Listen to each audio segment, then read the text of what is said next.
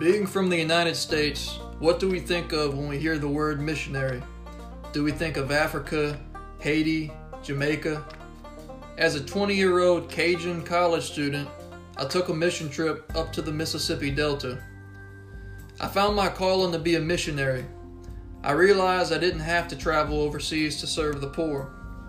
One of the poorest regions in the world was in my own backyard, and I didn't even realize it. Welcome to the Mission-Sippy podcast, where we listen to the stories of those who have surrendered their lives to make Mississippi a better place.